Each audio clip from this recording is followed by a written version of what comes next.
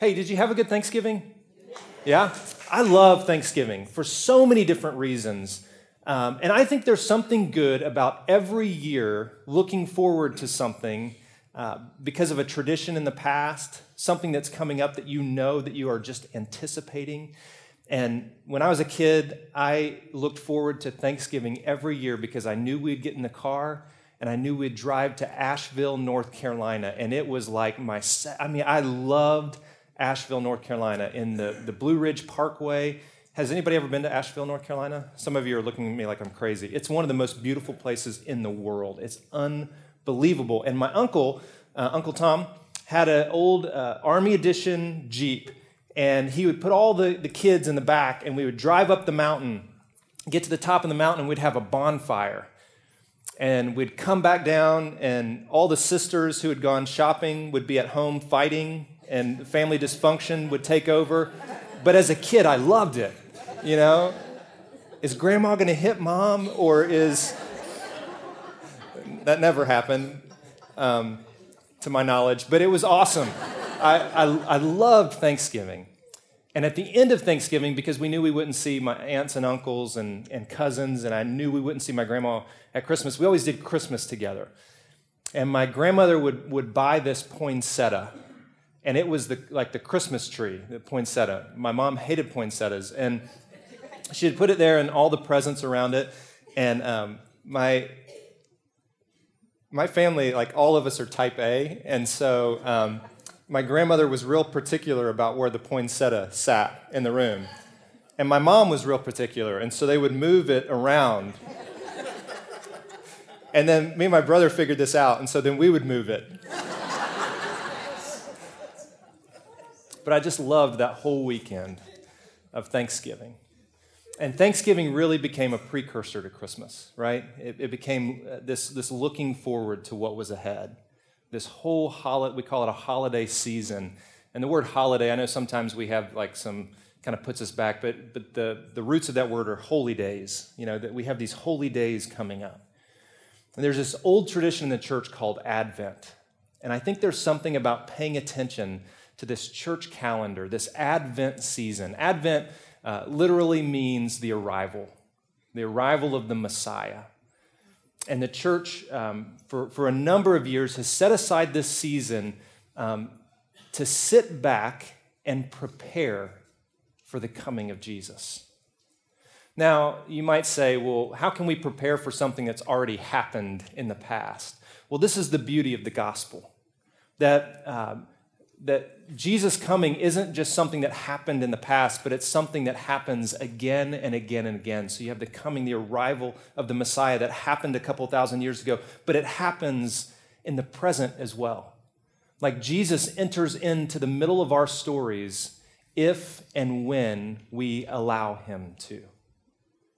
Advent is about preparing, and we might think about it like this, that Advent is about becoming fully present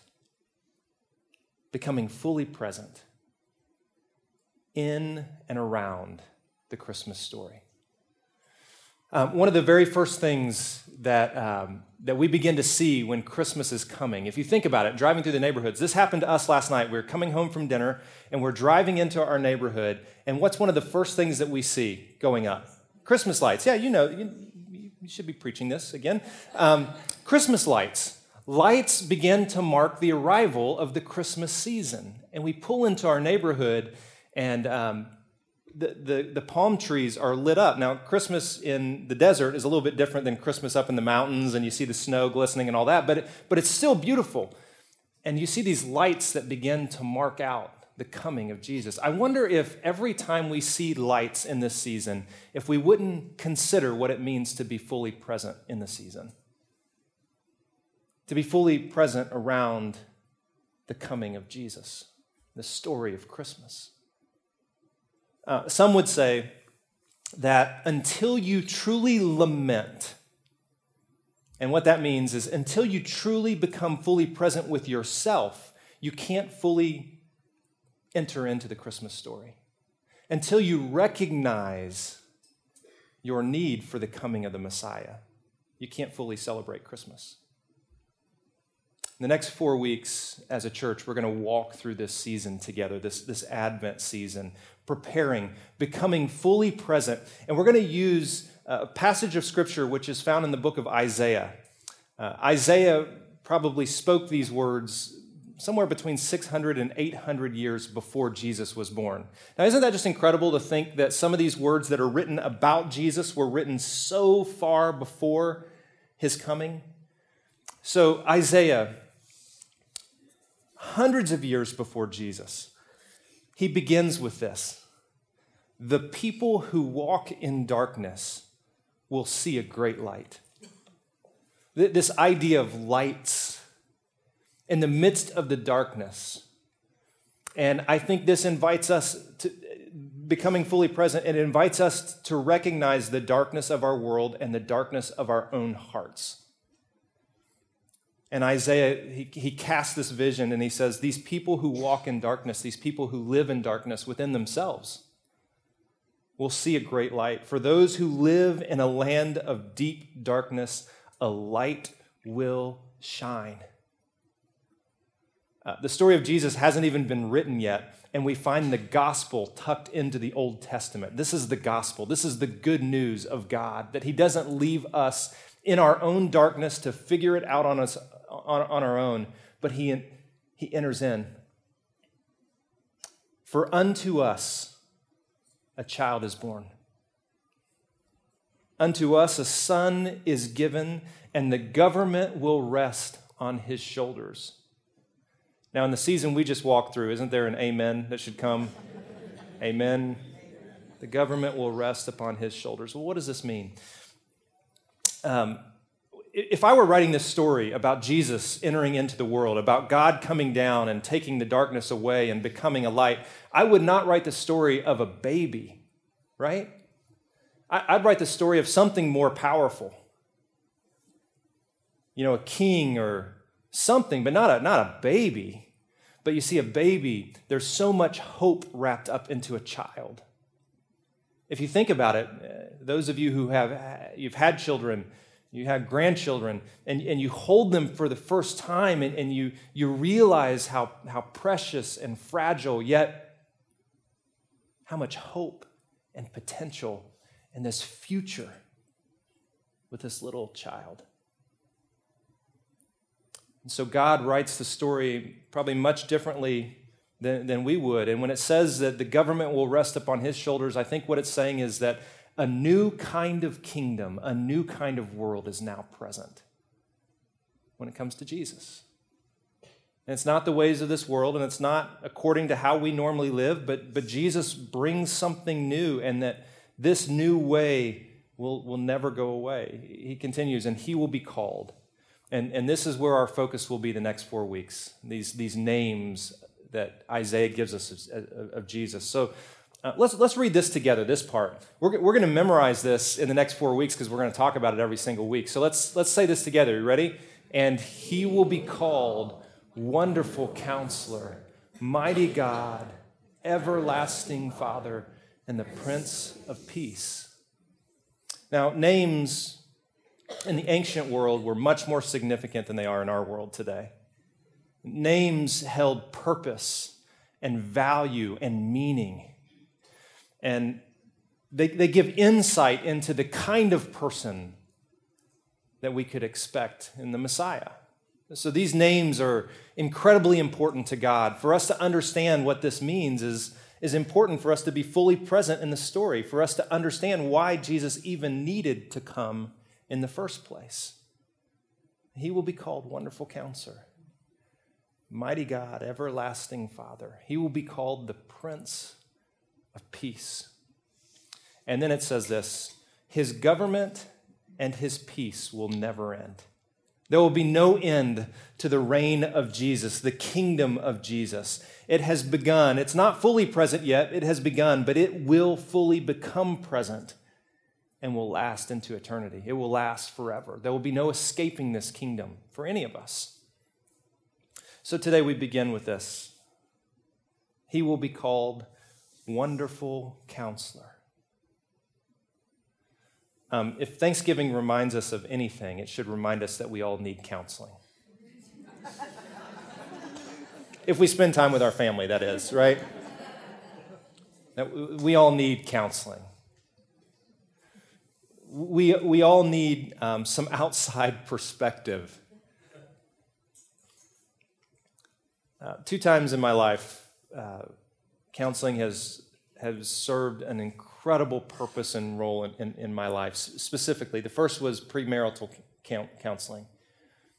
Robin and I spent some time with the counselor, and one of the most powerful things that he did with us is he had us work through our families of origin, and we did a genogram. Am I saying that right? And we kind of walked through our family history.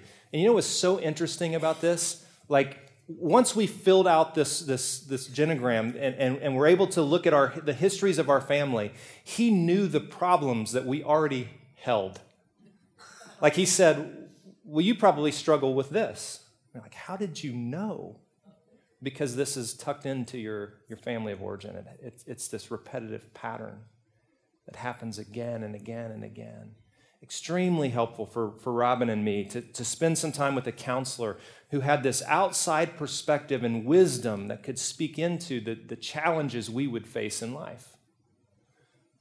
The second time that counseling became very important and served this great purpose in my life was when I finally had the courage to deal with my parents' divorce and realized that I was a mess internally, and I had worked so hard to cover it up and make everything look okay, but I just came to this place where I just couldn't do it anymore, and I needed someone on the outside, someone I could trust to kind of speak into it, give me some insight that I didn't have on my own.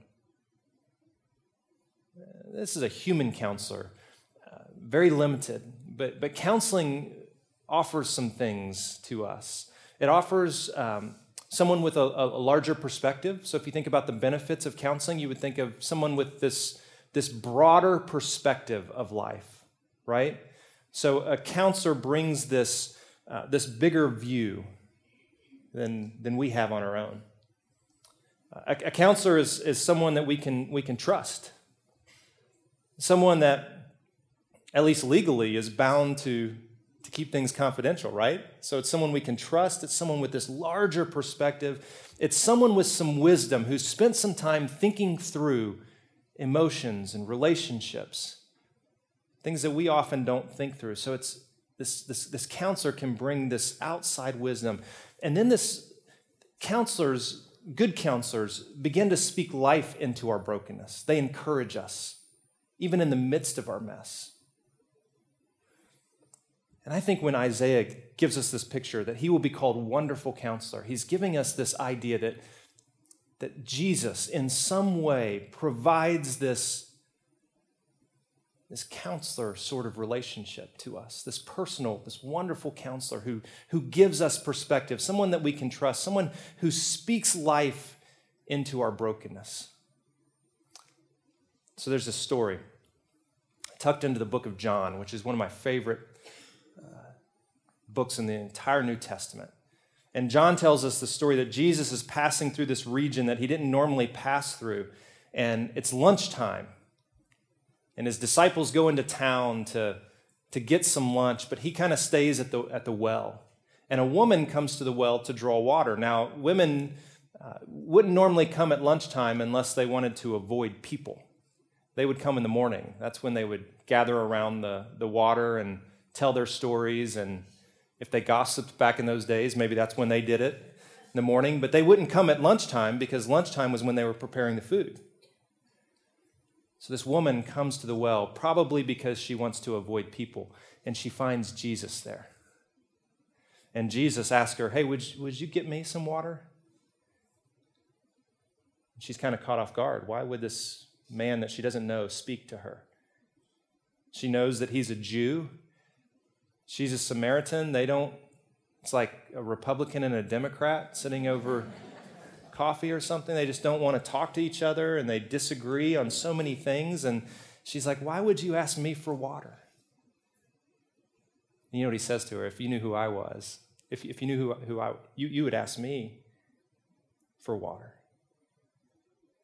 Which she kind of finds funny. She's like, you don't even have anything to draw water with. What do you mean if I asked you? And he said, oh, this water will quench your thirst for a while, but the kind of water I have, you will never thirst again if you drink this water. And she says, well, give me some. I want that. I want what you're having. And Jesus looks at her and he says, well, go get your husband. Now, see, Jesus knows that this is what she does not want to talk about, right? This is the off limits. This is why she wants to avoid people. Go get your husband. Well, I don't have a husband. And Jesus looks at her and says, you're right. You've had 5. And the man that you're living with now isn't your husband. Now, here's Jesus, who knows every bit of her life, every bit of her business,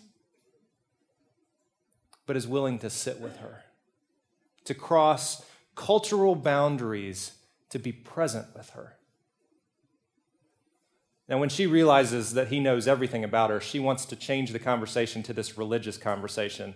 Well, you must be a prophet if you know all of these things. So, your people say you should worship down in Jerusalem. Our people say you should worship up here. Which is it? Which is the religious thing to do? And Jesus, I imagine, kind of chuckles. This is your way of avoiding life, And he says, in the future it won't matter where you worship. In this building or that building, a church under this name or a church under that name. God just wants people who worship with pure hearts. That's all that matters. And Jesus begins speaking to her in a way that adds value and wholeness to her, in a way that she's never experienced before. And what's interesting about this wonderful counselor is it changes the entire trajectory of her life. This woman who was avoiding all conversation goes into town and begins telling other people about Jesus. You've got to meet this guy. He knew everything about me, but he wasn't scared of me. He sat and he talked to me. He spoke life into my brokenness and my despair. He was a light in my darkness. The disciples who, remember, had gone off to lunch, they come back out of town. They bring no one with them. She goes into town, starts telling some stories. She brings a crowd back to Jesus. One woman does what 12 men can't do. Women, can you say amen? Yeah, wow. 12 religious men who have been following Jesus around can't do what this one woman can. A transformed life can't help but spill over onto other people. And this is what happened in this story. Jesus becomes her wonderful counselor. He enters into the mess, no judgment, just desire for wholeness. Listen, this is the same Jesus this year who wants to enter into your mess. This is the same Jesus who's not afraid of what you have to hide. In fact, he already knows it. I mean, this Jesus is well aware of all the things that you're covering up. He's well aware of the relationships in your life that are broken, but you're too afraid to tell anyone. He's well aware of the things that you've hidden for years that you think are going to catch up with you. He's well aware of those things, and he's not scared of them. He wants to be present with you, and he wants to bring you life and wholeness. And so I want to end with this question today. And we're going to kind of walk into just a closing time just to think. And here's the question. In what area, in what relationship, in what situation, present situation, in what past experience do you need the wonderful counselor to show up this year? In what area of your life, in what situation, in what past experience that you've kind of ignored or you've tucked back there that you don't want to talk about? Where do you need a wonderful counselor this year? And it's one thing to name it. It's another thing to sit with it and allow Jesus to enter in. to be honest with him. Jesus, before he left this earth, he told his disciples that he was going to send the Holy Spirit, his Spirit. It was actually good that Jesus was going away because he was confined to one human body, but the Holy Spirit would not be confined in any way, that it would be given to all people. And so when we speak of Jesus being the wonderful counselor, we speak of his Spirit, the Holy Spirit, being with us. And so what areas do you need the Holy Spirit, Jesus, the wonderful counselor, to show up this year? There's this passage of Scripture I want us to read together. And it's a prayer. As we lead into this final song, it's a prayer written in the Psalms, near the end of the Psalms. And I just want us to read this together. You ready? O Lord, you have examined my heart, and you know everything about me. Now, do you realize that he knows everything about you already? He's already examined you. He knows. The psalmist continues. Let's read. You go before me and follow me. You place your hand of blessing on my head. I can never escape from your spirit. I can never get away from your presence. Even in darkness, I cannot hide from you. Now, don't you love that God, knowing everything about you, don't you love the promise that he places his hand of blessing on you? His wholeness. You can't escape him. He's with you wherever you go. Okay, and he continues. Search me, O God, and know my heart. Test me and know my anxious thoughts. Point out anything in me that offends you, and lead me along the path of everlasting life. As we sing this last song, maybe you want to make your way to a cross, and maybe you just want to write out just one simple phrase, word, something that acknowledges where you need the wonderful counselor in your life. Maybe it's a relationship, situation. Maybe it's something from the past. We just want to give you some space to sit with Jesus, to be with Jesus, and allow him to enter in as the wonderful counselor. Let's begin by standing up. I'm going to say a prayer, and then just feel free to move around. You can light a candle, come to the cross. You can even sit if you'd like to sit during this time. Father God, you are a good God. And a couple hundred years before Jesus ever showed up, Isaiah gave us a picture. And he gave us something that we could expect.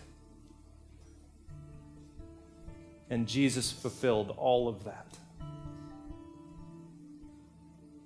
God, this morning we pray that Jesus would continue to fulfill that, the wonderful counselor. The one who is not afraid of our mess, the one who is very aware of all of it. The one who wants to enter in and breathe life. He wants to be a light in our darkness. God, I pray that this Advent season we would allow him into every corner of our lives, our hearts, our minds, that we would become fully present with God with us, Jesus, Emmanuel. God, thanks for your grace and your mercy.